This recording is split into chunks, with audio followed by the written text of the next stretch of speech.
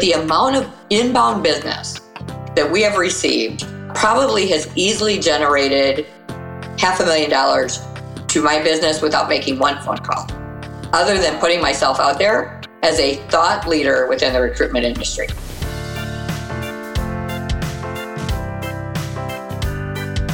Welcome to the Resilient Recruiter Podcast. I am Mark Whitby. My guest today is Sharon Hulce.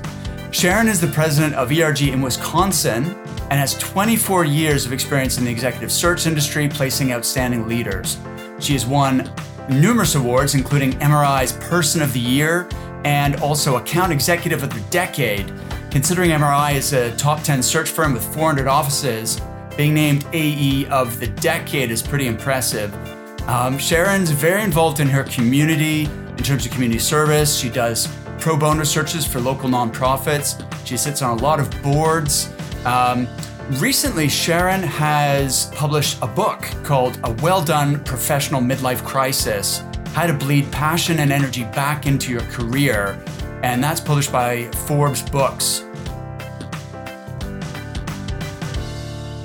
Welcome, Sharon. Thanks for being here. Yeah, thanks for inviting me, Mark. So you were referred to me twice, Rich Rosen and Craig Pickin, two super nice guys and who are also huge billers. How do you know these guys? So Craig and I are co-members, obviously, in the MRI network. We both own our own offices. And then Rich Rosen and I are both members of Pinnacle Society, which is the top 80 recruiters in the country.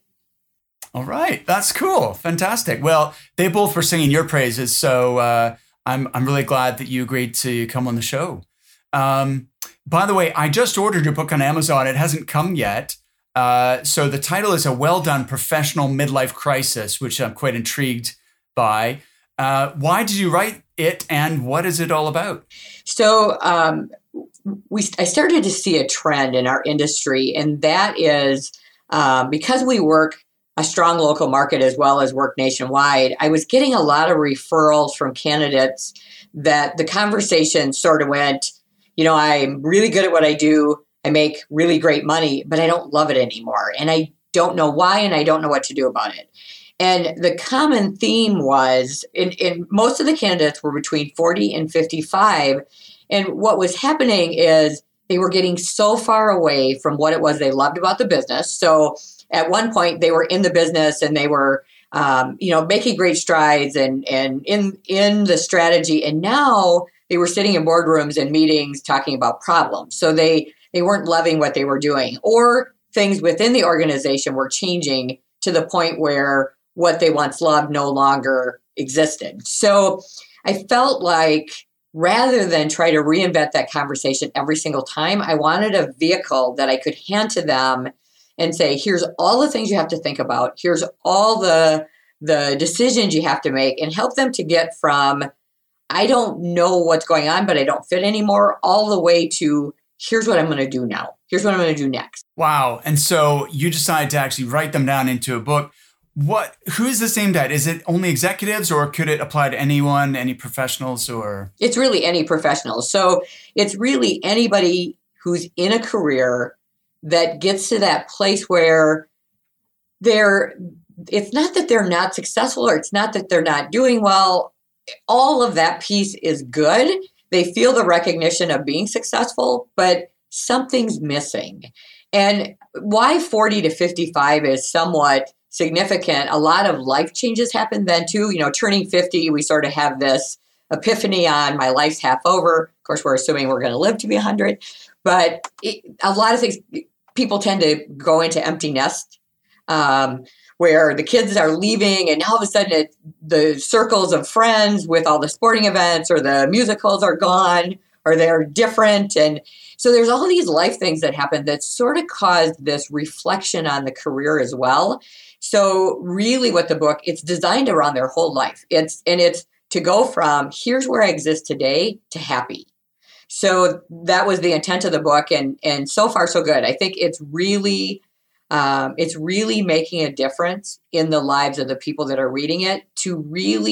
They said they felt like the book was written for them, and it was. I mean, it was the intent of what do you think about? What's all the steps to get through this to get to the end game. Sharon, I'm wondering how much of this is based on your own personal experience as much as that of the candidates and clients that you've helped. Well, once you read the book, Mark, you're going to know it's all my story in the beginning. So no doubt, a lot of the early part of the book is just being really candid and honest about my own path. I was 45 when I just had this awareness that I needed more in my life, and I loved what I did, and I'm in the same career. I'm just obviously I've owned my own now for 18 years, and it was during some of that time that I went through my own struggles of realizing that some of my personal life was impacting my professional life, and I needed, if I was going to be everything that I really desired in my life, I had to clean up all of it. So I'm very, very candid about my divorce. I'm very candid about, just that reflection point of looking at my life in its totality, understanding that the one thing I never wanted to live with regrets. I just didn't want to look back and say, why didn't I do the things that I knew I was capable of because I was scared to do it? So part of the book is really giving them permission to be courageous. Not that it means you have to get divorced or any of that. That's my story, but it's really looking at getting your life to a place where you just feel good and you feel happy and you feel like you are not going to be sitting in your rocking chair and you're going to think, why didn't I do it? Really, that's interesting. Tell me, so do you know what you've just described, I think could apply to a lot of recruiters and recruiting firm owners as Absolutely. well, because I think there is meaning, like this is meaningful work and it can be very rewarding and fulfilling, but, for sure there's a time when it's easy to lose sight of why am I doing all this, or is this still what I want, and that kind of thing. So can you, I don't have the advantage of having read the book yet. Can you walk us through, some of the steps in terms of what a person would need to do in order to reevaluate things and get to that place where they do feel happy again? Sure. So I'll equate it to our business because I think the challenge now, yesterday was my 24-year anniversary in the business. And wow, happy anniversary. Just yesterday. So, and, obviously when you have a milestone anniversary, like, you kind of start thinking about good, bad, or indifferent. And, there's been a lot of things I would do over again, but there's nothing that I would say, I regret that, I made this decision to do my own, or I regret the fact that, I've tried these things and some of the things were, wildly successful and some of them things were wildly failures. So I think in this business, though, the trick to being a long tenured recruiter, and there's not a ton of us, as you know, is you have to reinvent yourself all the time. And it isn't just that you have to reinvent yourself for the market. That certainly is part of it. You have to reinvent yourself for your soul. So the thing that I realized at probably about year 6, and this is the first part of the book, is it talks about, I sort of have this keen awareness that I was within an organization that was very transactional. Got a guy, want a guy. It was all contingent. And the way I was taught to do the business is 3 candidates to 3 companies, 3 companies for 3 candidates, right? So it was that circle, right?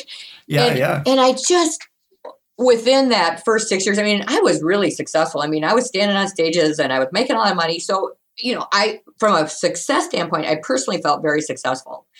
But what I realized is people were getting jobs because of that transaction, because of the resume. But the only way they retain the job is here. Who are they in their heart? What's the heartbeat of the organization? And how do those things mesh together? So there was really this tremendous pull between the organization I was working for and the way I knew the business in my heart needed to be done. If I was going to really help companies grow, I needed to do it in a different way. Now, a lot of people do it that way now, but back then, nobody was going out visiting face-to-face. Nobody was spending an entire day in the organization, meeting the whole leadership team one-on-one, finding out the values, finding out the culture, finding out about hires that didn't work and why they didn't work, and then comparing that to hires that were wildly successful and people who in the organization were highly performing, and what did that look like? And then taking that out to market and finding the right candidate. So we were kind of an early adapter to that model. And from there, I've done a million different things to reinvent Employment Resource Group. But that's what keeps it fresh and fun for me. Writing the book was another part of that.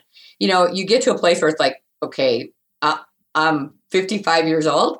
I've done this now for 24 years. What's next? So, a year ago, I had been writing a book, wasn't getting it done. Forbes contacted me, asked if I'd ever consider writing a book. Kind of started laughing and said, I've been writing a book for 5 years. I'll never get it done.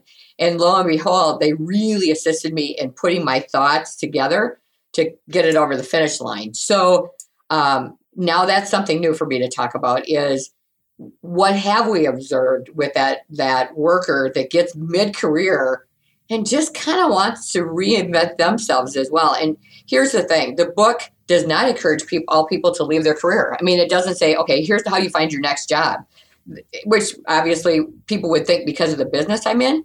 It really has a very large section about how do you reinvent yourself within the organization you're in and bleed passion and energy back into your career. So it's thinking about every aspect from finances to the organization you're in, what kind of impact you're making, all the way to maybe you do need to find something new to do on a daily basis. So it's all of it. Wow, that's cool. Certainly in the recruiting industry, it can be a burnout, situation where it's hard to sustain that productivity, the energy required. And it's a demanding role, right? And to be doing more or less the same things day in, day out for weeks, for months, for quarters, for years, even if it's going really well, then, it's hard to sustain that. What advice would you have for recruiters who are finding that like, especially, we're going to talk about how to run a desk in a recession or a crisis like we are at the moment. But this is a kind of time where people do stop and think and take stock of, what they're doing. And, do I need to press reset? Are we just going to go back to doing pretty much what I was doing before? Or do I need to really rethink what I'm doing? So what's the first step in if someone has a self-awareness, realizes I'm not loving this anymore?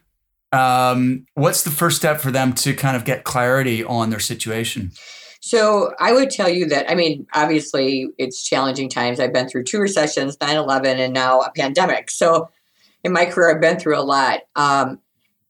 The one thing that I think has made us resilient and stay optimistic and energetic and actually continue to build through all of this is really understanding what does value mean for your customers. And, recruiters, we tend to have pretty healthy egos and we love to look inwardly, right? And say, well, this is what I need to do to bill more. Or this is what I need to do to make candidates understand how this process looks in times of challenge.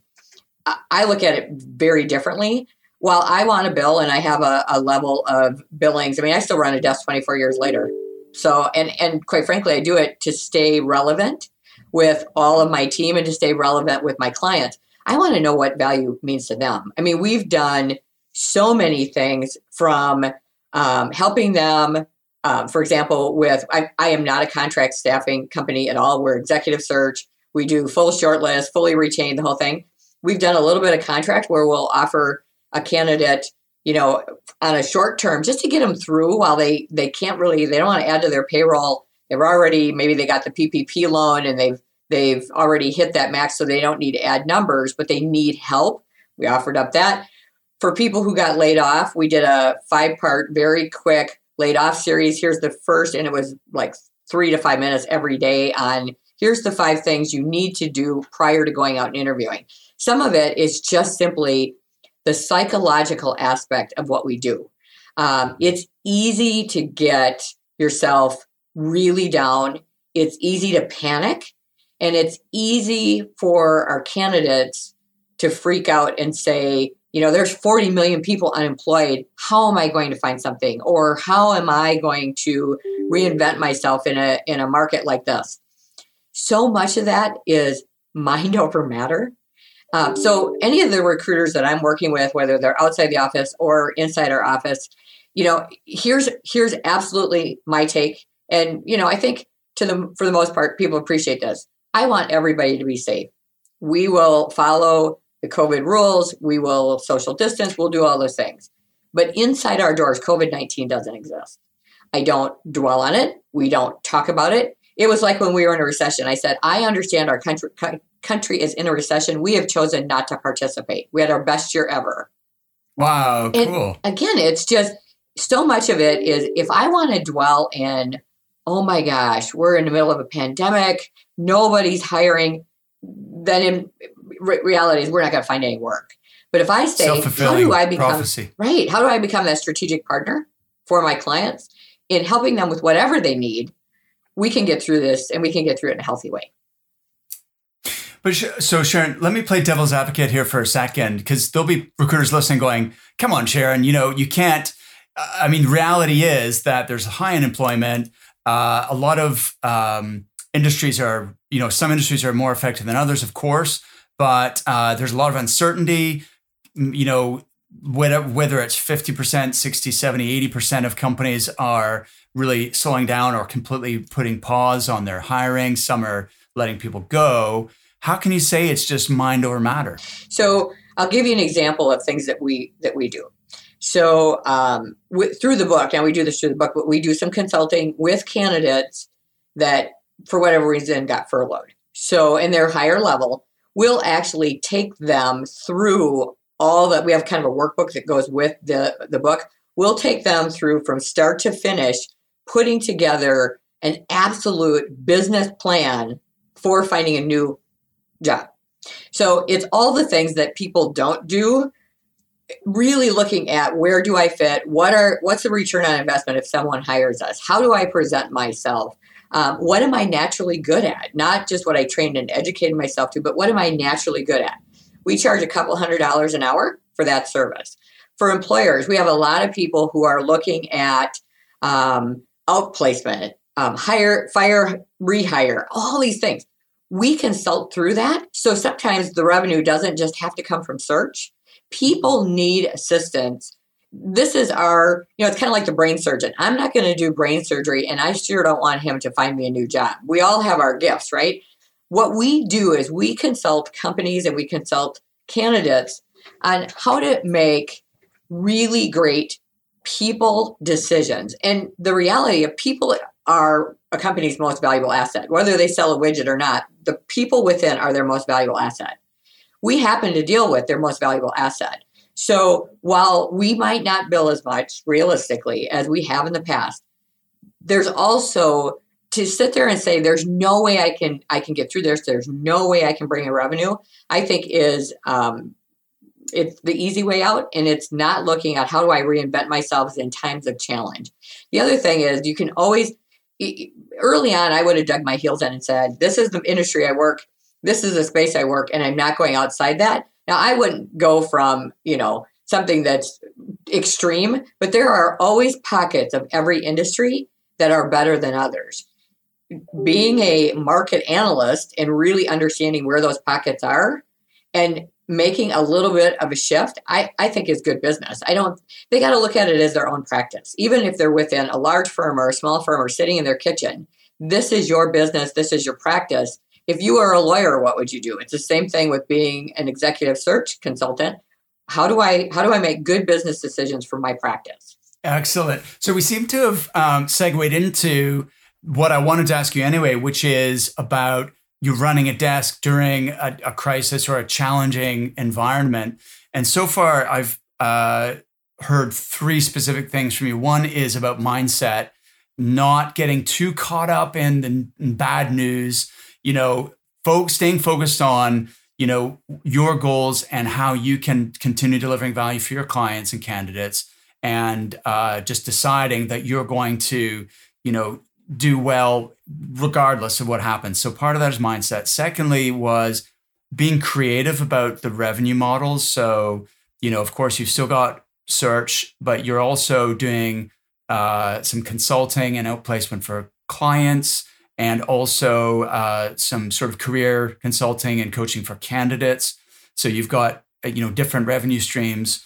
And am I on track so far? Yes. One thing that I would tell you is the other caveat that's really important during times of challenge is you have to have very different conversations with companies.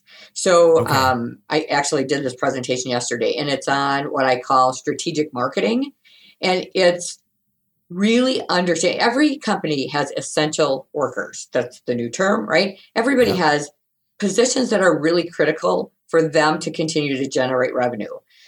Unfortunately, because of what happened, and it happened so quickly, some of those essential workers aren't there anymore. And this isn't about finding a search. This is about really understanding how that hire impacts the organization. And then if you have what we call an MPC in our world, or a candidate that you also know adds tremendous value, you can do that both ways. You can help the company by really defining what does that essential worker do and what does that look like out in the marketplace. And then on the other side, if you, and not to put necessarily two together, but have a candidate. So kind of that strategic MPC marketing where you really put together a business case. So it's a sales process to develop a business case around taking that person to market. So we've done that with 3 people since April. I had 3 people, and it's very thoughtful. It's doing a lot of research around companies that would be a fit for this person that they now have the opportunity to garner where they maybe didn't before. They could have not gotten that amazing talent. Really putting together the return on investment. What is this person outstanding at? All of those things. And then taking that person to market. We've added about $110,000 in billings in the last 2 months doing that. Fantastic. So wonderful. It's there if you approach things in a very different way. That makes sense. So following on from that, then the third thing was analyzing your market, identifying where there's pockets of opportunity, which, and it might mean not necessarily a radical departure from your niche, but, you might need to pivot and go into something slightly different. But number 4 is identifying those MPCs, most placeable candidates, who have the potential to add the maximum value to your client companies or your prospective client companies that are really essential to that company continuing to prosper. And then based on your research, taking those candidates to market and generating revenue that way. Now, we all have, and again, an MPC. The one thing I always caution people is it needs to be a really true MPC, because we all have people that we think they're pretty good. That's not an MPC. What I'm talking about is the people that in a good market, they would have no way to probably garner that high a level or that amazing talent that now all of a sudden you have the ability to take to market. And those are any business will opportunity hire for someone who can make an immediate impact in their organization. And that's the type of person I'm talking about. Is they'll spend the money even though they don't want to, and they feel like, timing's not right, but this is their one shot at bringing somebody on board that they otherwise would never get the opportunity to do it. Those people exist out there, and those are the people we're taking to market. And like I said to my team, if every other month we get a pop, we've just added, and their fees tend to be bigger. They're $40,000, $50,000, $60,000 fees. All of a sudden, you start adding $300,000, $400,000, $500,000 to your bottom line by doing that every other month. So it doesn't even have to be big. It's just being thoughtful about the process to put together to get that information out to, and again, it's maybe 10 really thoughtful, well-researched calls as opposed to, smiling and dialing 50 companies to see who'd be interested. Right. Sharon, I'm interested to find out, to almost put together 2 different things that you said, because a few minutes ago you talked about the consulting you do with candidates to help them put a business plan together and really identify, their value proposition, for example. And that's something we also need to do when we're working with NPC, right? Is help them to articulate that, to get clear on the quantifiable achievements, the benefit that they'll bring, or the result they're going to be able to deliver, the impact they're going to make for their next employer. And I find that this is often missing. And this is why NPC, if it doesn't work, it's either it's not a true NPC, as you said earlier, or you haven't done the research, you're not targeting the right organizations with that talent, or number three, you haven't really identified what is special about this person and that allows them to make the impact. What's your process for uncovering, that candidate value? So the chapters of the book, each chapter has an exercise. So we basically take them through every exercise in the book. So it starts out with the candidate taking a little bit of time, a week or so, to clearly define what are they really passionate about, and then what are they naturally good at. And how I explain that is it's not something that you educate yourself to. It's not something that you train to, but in your DNA, you're just good. So I always might equate this with the candidate. I say, remember the kid in high school that you hated because he was good at every sport and he never practiced? Or the girl who got straight A's and never cracked a book? That's a natural DNA gift. Every person has a natural DNA gift. So when you work to that, you work to your natural gifts, you excel quicker because it just comes to you naturally. So we start there, and then there are exercises throughout the book that we take the candidates through to really start to hone in and define their return on investment, the impact they make quickly within organizations, the transferable skills. That's a big one because some people have non-competes at a high level. And sometimes they just need to refresh, right? They don't want to stay in the same industry, but that's where they're the most marketable. You have to be really, really clear, both the recruiter and the candidate, on what the transferable skills are and how those transferable skills impact the organization that you're talking to. I would tell you that this business, this MPC today, takes on a much more strategic, business, thoughtful conversation than got a guy, want a guy, he's really great or she's really great. It's being very thoughtful about their value proposition, the company, what it is they've done during COVID. So a lot of companies have sort of transformed their business to be COVID positive, and they're doing things they've never done before in support of not only COVID-19, but also in support of their own business. Knowing those things are very, very helpful to being able to have the discussions about how that candidate could immediately make impact. Challenge is, if the candidate can't make immediate impact, they're going to have a hard time hiring them. Since you're listening to this podcast, it tells me that you're someone who's interested in personal growth and business improvement. That's something we have in common. I really enjoy listening to podcasts, reading, and listening to business books, watching TED Talks. But by far, the most important investment I've made in my own development has been working with a coach. It started back in 1999, 2000, when I was working as a recruiter. I hired a coach and he helped me to double my billings in 90 days. It sounds corny, but it was really a life-changing experience. Since then, I've worked with various coaches almost continuously over the years, and it's made a massive difference to my own personal and business success. In fact, that first experience of working with a coach was the catalyst for me ultimately deciding that much as I love recruitment, my true purpose was to become a coach and enable others to achieve their full potential. Fast forward to today, and I work with recruitment business owners to help them escape the feast and famine roller coaster and create consistent, predictable billings. If you'd like to know more, you can apply for a free strategy session at recruitmentcoach.com/breakthrough.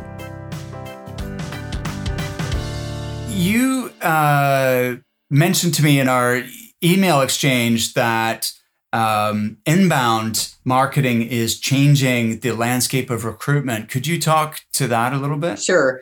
So you'll find I'm extremely candid. I hated social media.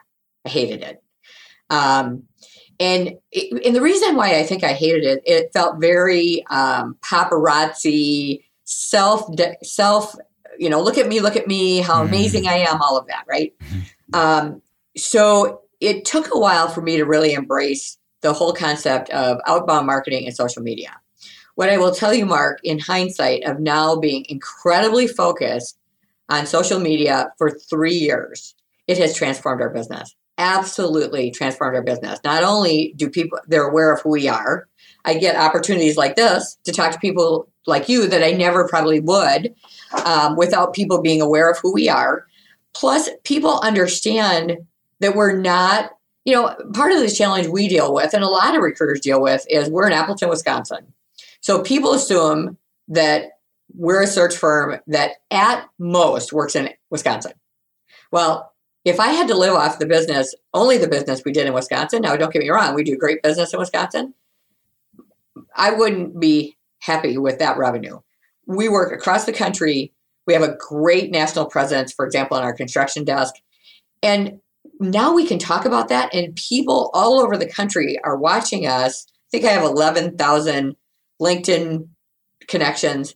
Obviously, I don't know all of them intimately, but they're watching us. And they're going, wow, that's really neat. And I didn't know they did that. And I didn't know she wrote a book. And so all it is really a point of awareness. But the amount of inbound business that we have received probably has easily generated $500,000 to my business without making one phone call, other than putting myself out there as a thought leader within the recruitment industry. What would you say are the best 3 things that you've done towards this effort of positioning yourself as a thought leader and generating more inbound leads? So I will tell you, and this is more of a Wisconsin thing, although I think from an outward perception, it shows the heart of our organization. So when I first started in this business, I really didn't know anybody. I mean, I worked for a very old school MRI owner. So I sat in an office and I was a mushroom, right? I made phone calls and I didn't know anybody. And I was new to Appleton. We had moved here and I wanted to get involved in the community. So I decided I was going to do all the not-for-profit searches for executive leaders pro bono. So we've done 78. I'm on my 78th one right now. Wow. And we don't charge any fee for that. That's incredible. I know. But I will tell you, we've been recognized for it, which is lovely, and I'm very honored. But that isn't why we do it. It's the right thing to do. I'm not one of these folks that worked at a big corporation and they donated millions and millions of dollars. I'm an independent small business owner.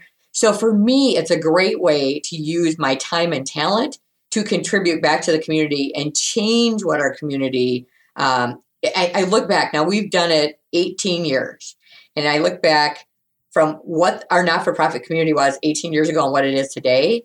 We went from a lot of really awesome people who maybe weren't business people, but were well-intending, will help any way they can, people to executive leaders who are changing the strategy and the amount of services that we're now able to offer within our community 100-fold. So I'm most proud of that. So that was one of the things that early on we did that I think really changed. Now, how we use that, obviously, we talk about those searches, we send them out, and then we talk about the successes at the end of who got placed and all those things. So that from an outbound really helps us because people see that we're willing to give back. So that's one. The other thing is I want to be relevant to whatever's happening. So that means doing podcasts, writing, whatever it is I can do to cut through the noise. I don't want to be just repetitive, but to really be thoughtful and candid. The other thing is I always say I lost my filter at about year 6 in this business. So really talking about the topics, the way that people really need someone to address them as opposed to sugarcoating it and saying it's all good and but really saying it's kind of like the book. Everybody deals with this, but nobody wants to talk about it. So what I did is I said, okay, so here's my story. I know this is real. Every chapter has a candidate story in it. So you know that there's a lot of people who have these same issues. And this is a very real thing. So don't feel like you're alone on an island because the way you feel today is the way hundreds of thousands of people feel every day. So that was part of it. And then, it's acknowledging other people. So acknowledging what our clients are doing. So what we try to do, and, recruiters are so damn scared to say, this is my client. Well, if you're not doing a good job, then you should be scared. I always figure if I'm not doing a good job for them and I put it out there and somebody calls and they work with them, then that's on me. That's not on them. So for me, we promote our clients. We talk about the cool stuff they're doing. We have a client of the month. We publish all that because I look at it, we're in this together. It isn't just about Employment Resource Group. This is about what one of my construction companies is doing, or one of my banking clients is doing, or credit unions, or car dealerships. I want to recognize their accomplishments as well.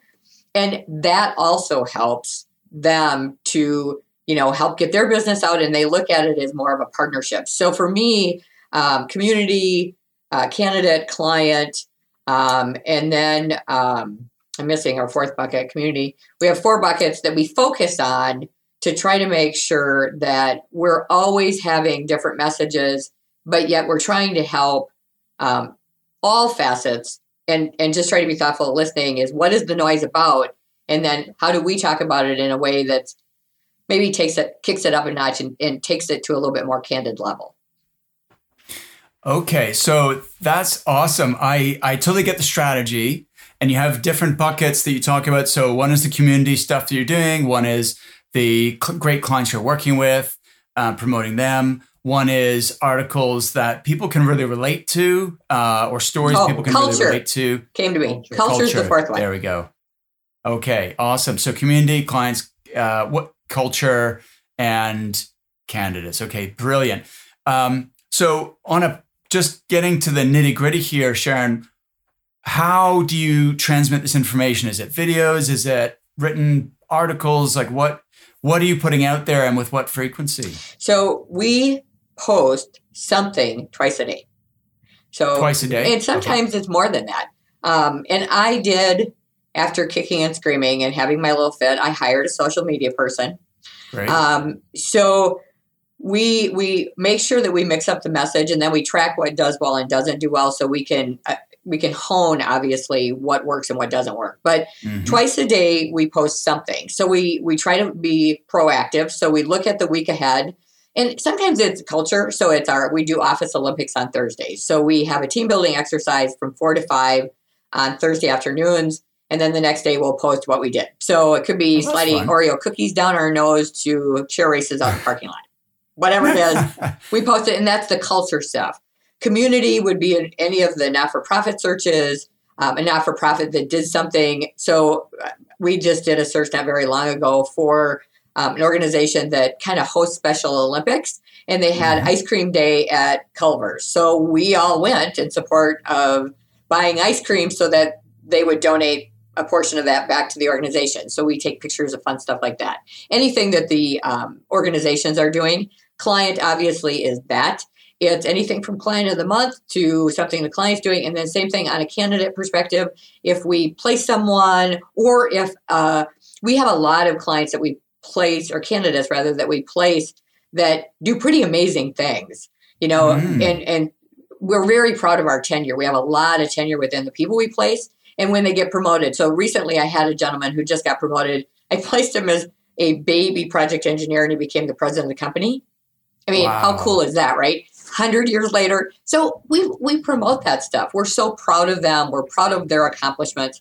So there's lots of things that we do. And if anyway, they can go through our social. I don't care. I mean, I steal stuff. People can steal stuff from us. We just try to make sure that we just keep it relevant. Some things resonate really well. Some things fall flat. I guess that's what social media is. You're never going to have everything you do be loved by people. It's just really more of an awareness of, we're here. We hear you. We'll do things to help you. We'll do things to make you aware that we've had some successes. It's a little bit of all of it. I love it. So Sharon, do you have an email newsletter as well, or is it primarily like LinkedIn? And so we do have an email newsletter. Now I'm not big on a newsletter format because I don't read anybody else's. So why would people read mine? So ours tends to be, what we do is we do the email blast on things that are relevant. So you had mentioned the person of the year. We just did that one. Hey, so honored. We know that it's because of you guys that was recognized. Same thing with being on the Forbes We again got recognized on the Forbes top 200 executive search firms. That's getting ready to go out on an email blast saying thank you for helping us to achieve that. We'll send out articles that I write a lot. Obviously, I wrote a book. I like to write. So I write a lot on LinkedIn, and we'll push those articles out. And it could be on anything. It could be on employee engagement. It could be on COVID. It could be on any number of topics. But we'll push all that stuff out. So we really mix it up, but we try not to inundate people. I find it's about communication, not interrogation. So I communicate maybe with my clients at most every other week. I'll send something only if it's relevant. If it's not, I'm not here to create more noise for them. I'm here to create content that I think will help. Right. So twice a month is your kind of normal frequency for like every other week we'll send something. Yeah. Okay, that sounds awesome. By the way, just for everyone listening, I have a free masterclass about inbound marketing, which if you're interested in, is called Inbound Marketing Roadmap for Recruiters, How to Generate Warm Leads on Autopilot. And if you want to get access to that for free, it's recruitmentcoach.com/masterclass. So excited to talk to Sharon about this because it's one of my sort of favorite topics. And I always like to hear what people are doing, what's working. And I can see you're doing a fantastic job with that, Sharon. You've alluded to your team quite a few times. Would you briefly explain the structure of your organization and how your company works? Yeah. So, and this was another decision made early on when I started Employment Resource Group. So the model I started in under was a full 360 desk. So the person obviously does both biz dev and they do recruiting. It didn't take me long to figure out that I love marketing and I'm pretty good at bringing in job orders. And not that I can't recruit, I certainly can. It's just not my favorite thing. I love the art of the hunt and the sale and all of that with the client. Yeah, me too. And as a business owner, I get the challenges and the problems and the strategies they're trying to figure out. So I split us almost immediately when I started ERG. I myself I bring in all the job orders for the organization, and then I have a team of recruiters that help me fill them. And they're industry segmented. So I have construction, and I have banking, finance, and credit union, and I have function-based, or what we call our service division, which is the HR, finance, IT, operations, sales, anything across the top of an organization. So we're segmented that way. I did recently hire another business development person to work with me. A, to grow the company, and B, because I was supposed to be right now on a book tour. And that obviously got canceled because of COVID. Right. But he's doing a great job, and it just helps us to break into, as you grow, you can't serve a million masters. And everybody who's watching this knows. I mean, you can only handle so much yourself. So for me, our organization got big enough that I became a little bit of the bottleneck as it related to bringing in enough job orders for how big the organization was getting. So by adding another business development person, it allowed us to break into new geographies and some of that, which has been great. So we're going to continue that path now, potentially even bringing on another person once we did just hire a gentleman, which is great. I mean, there are some really great recruiters out there right now that are available. Sure. So we're open to that, but we'll probably do a biz dev person, I would say fourth quarter or early first quarter 2021. So how many people have you currently got in the team? 11. 11, okay. 11. Fantastic. So, and pretty much other than our admin team that does like all the shortlist presentations, because we are 100% shortlist fully retained. So there's a lot of administration that goes with it. Yes. Everybody else is doing the recruitment. Got it. Oh, but you've got your social media person as well. Yes. Well, that's part of the admin team. Yeah. Oh, I see. I got it. Okay. Fantastic. By the way, have you switched to a virtual book tour, Sharon? A little bit. So I would tell you that the keynote speeches, most of them are going to be virtual. I've only done one so far. All of them were pretty much in the fall. So that will happen. The part that got sort of was the going into Barnes and Nobles across the country and doing, because the book is carried by Barnes and Noble and Walmart and all of those, and those were all set. And now that has really gone on pause because of the social distancing and all of that. I'm hopeful that it'll start again next year, but at this point, I'm really I'm actually appreciative because I feel like my being hands-on on the desk is more relevant right now with what's going on. Of course. And quite frankly, we had the best 2 months, the last 2 months that we've had in a long time. And I think it's a combination of people working remote and being less distracted, as well as my having the time to just really sort of get rid of the extra things and just really focus on running a desk. Right. Wow, that's interesting that you have had your best 2 months. I would encourage you to really, for your book, focus on doing things like this because, the Barnes & Noble is great credibility, but realistically, how many people are going to turn, like you get, 10, 20, 30 people to show up and want their book signed. But on something like this, you'll have 500 to 1,000 people who download this episode. And so in terms of getting the word out, doing this kind of thing could actually give you a better return on effort. So congratulations on having your best couple of months for a while, especially given everything that's going on now. I think the other thing I wanted to ask you was related to your team. So you have both sector as well as functional kind of specialties. And, what are the key areas that you do work in? What are your areas of specialty? Yeah. So construction is our biggest space by far. That was my desk when I first started. So we have a pretty robust national practice in construction. And I still work that industry and I love it. It's just so much fun. We have a banking, credit union industry that we work in. That's mostly Midwest. So we do the Midwest states, kind of up and down the central United States in that practice. And then the function-based is any industry. So primarily we work in that in manufacturing and we do a lot of operations in manufacturing. But it could be anything from, a car dealership, a large car dealership, to Goodwill, where we'll do HR or finance or IT or all of those. So I have different people that have industry function-based knowledge. So we do quite a bit in that as well, a lot in our local market. Interesting. And how long have you done retained only? Since starting Employment Resource Group, so 18 years. Great. I'm an evangelist about the retained model. I think contingency, it just doesn't make sense to me that if you fill 1 in 3 or 1 in 4, 1 in 5 searches you're working on, that means you're working 60 to 80% of your time for free. Right.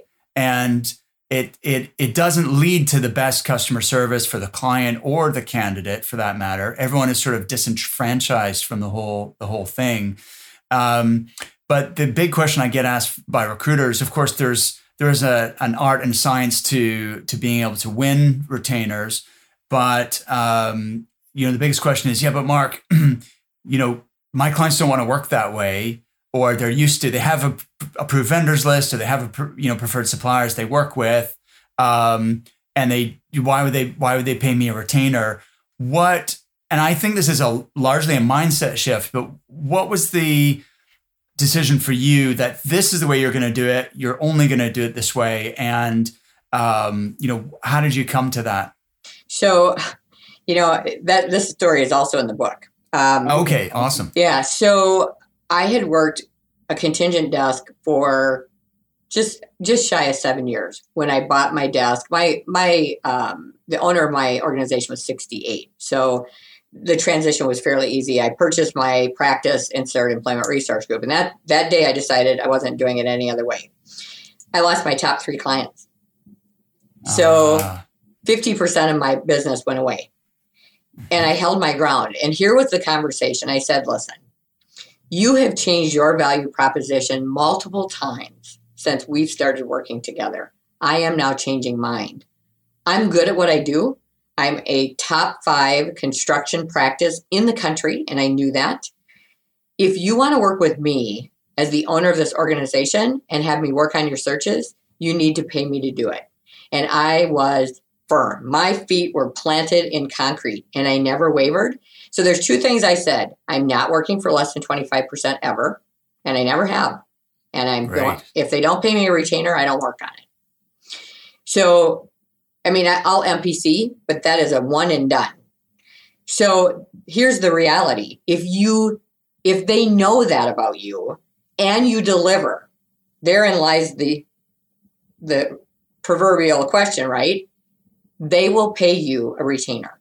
But if you don't deliver, they're going to go to somebody else and they're going to get the work for free and hope that between the 5 people, someone will find them something. Right. We delivered and they knew it. Within 3 months, all 3 of those clients were back and I signed an exclusive contract. Every other recruiter that calls them has to call me to MPC the candidate. So not only did I get that, I also got an exclusive and have held that exclusive all those years now since then. Wow, that's awesome, Sharon. You had the courage to do that though, right? I think that is the first and foremost is making that decision. And because what stops people is the fear of losing the business. But what if they say no, or what if they don't want to work that way? But you decided that you believed in it and that is the only way you were going to work. And in the short term, you were prepared to lose those top 3 clients because you understood that you were positioning yourself correctly for the future. Now, what I would say is I wouldn't start it right now in COVID. Right, sure. Right? I wouldn't do it right now. But the market will come back and it will get busy again. And that's the perfect time. When you have already existing assignments, it's the perfect time to make that shift. And it is the conversation, especially if anybody's been in it for any length of time. You know, I know I'm good at what I do. I am also the leader of this organization. So here's what the bigs do. They take the assignment and they give it to all the underlings to work on. Or you can do the same thing with me and I'm going to work on it. I have the industry knowledge. I have the strategic perspective. I understand how a good hire impacts your bottom line or not. And I understand enough about your organization to know who fits and who doesn't and what you're looking for as it relates to growing your culture. If you want that versus a 2-year new recruiter working on your stuff, then you're going to pay me the retainer. If you don't care, then give it to the bigs. And it's that confidence to be able to say, your choice. I never, ever want somebody to think I'm so desperate that I will do anything to sign a retainer or I will do anything to get an assignment. Because the bottom line is if I put myself in that position, then I need to deal with that, not them. So, and I think it's just the willingness, and it does take courage. The one thing I've always said that I think has been, it's A, my natural gift, and B, it has made me successful in this business, is I am not scared of a fight. I have the courage to take on whatever I need to take on. And my father was exactly the same way. I didn't know that until my sister said, oh my God, you're so much like our dad. And that is, I'll charge the hell with anybody. And I will defend my clients to the death. No matter what happens, I will defend them to the death because they've defended me when I needed it and they've worked with me when times weren't great. But I will tell you that you got to have the courage to go there or else you're just like everyone else. And again, some people are comfortable with that and they make a great living on contingent search. It's just not the world I wanted to live in. I don't like playing headhunter. I hate it. I am not a good headhunter. I want to be an advisor. If I can be an advisor, it's great. If I have to, and I've actually said that to people who've called me and they say, well, this is how we work. I go, okay, I'm just going to pause. If we're going to play headhunter, I know I'm not going to be the right one for you. So if we can go past that part of the conversation, I'm good. I just say it because I don't want to play headhunter. I'm too damn old at this point in my life and in my career to play headhunter anymore. What do you, now, I just want to make sure I'm understanding your terminology. When you say play headhunter, what does that mean to you? It's all about the commodity pricing and all about contingent and all about I want a lot of people working on it. I try to explain it like this. I go, okay, so this is what headhunter is to me. It's when they think more is better and they think that it's the race to the bottom. So from a price perspective, it's the Walmart, and again, don't take any offense, Walmart, but it's the Walmart of pricing. He who gives me the best price wins. This isn't about price for me. This is about impacting your business. If he who gets to the bottom price is how you're going to gauge whether I'm a good recruiter or not. Then I'm pretty sure I'm not. I like it. Okay, that makes total sense. Sharon, we'll tell people how to get in touch with you. So you've got ergsearch.com is your company website. But for promoting your book and the other things you're doing, you've got SharonHulce.com, HULCE. So SharonHulce.com. Sharon, thank you so much. I've thoroughly enjoyed this conversation. Yeah, me too, Mark. Thank you for having me on, and thanks for promoting my book. I really appreciate it. Oh, well, I can't wait to get my copy and read it. So looking forward to it. Thank you. Take care. Bye-bye. Bye.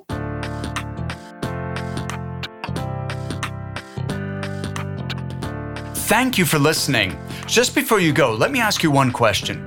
Who in your network would make a great guest on the Resilient Recruiter podcast? I'm always on the lookout for interesting people to interview. Recruitment entrepreneurs who embody the ethos of the Resilient Recruiter. If you're a regular listener, you'll know the kind of person I'm looking for. Ordinary men and women who've achieved extraordinary things. Specifically, I'm looking for someone with a great story to tell, someone who's overcome adversity in pursuit of their goals, and who's open to sharing their own mistakes and learning experiences with our listeners.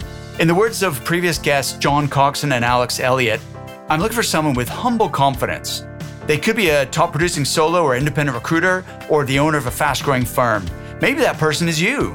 Or maybe it's someone you know. Send me your recommendations, mark@recruitmentcoach.com, or feel free to nominate yourself. And if you think you meet the criteria I've just outlined, I'd love to hear from you. Once again, it's mark@recruitmentcoach.com. Remember to hit subscribe, and I'll see you next time.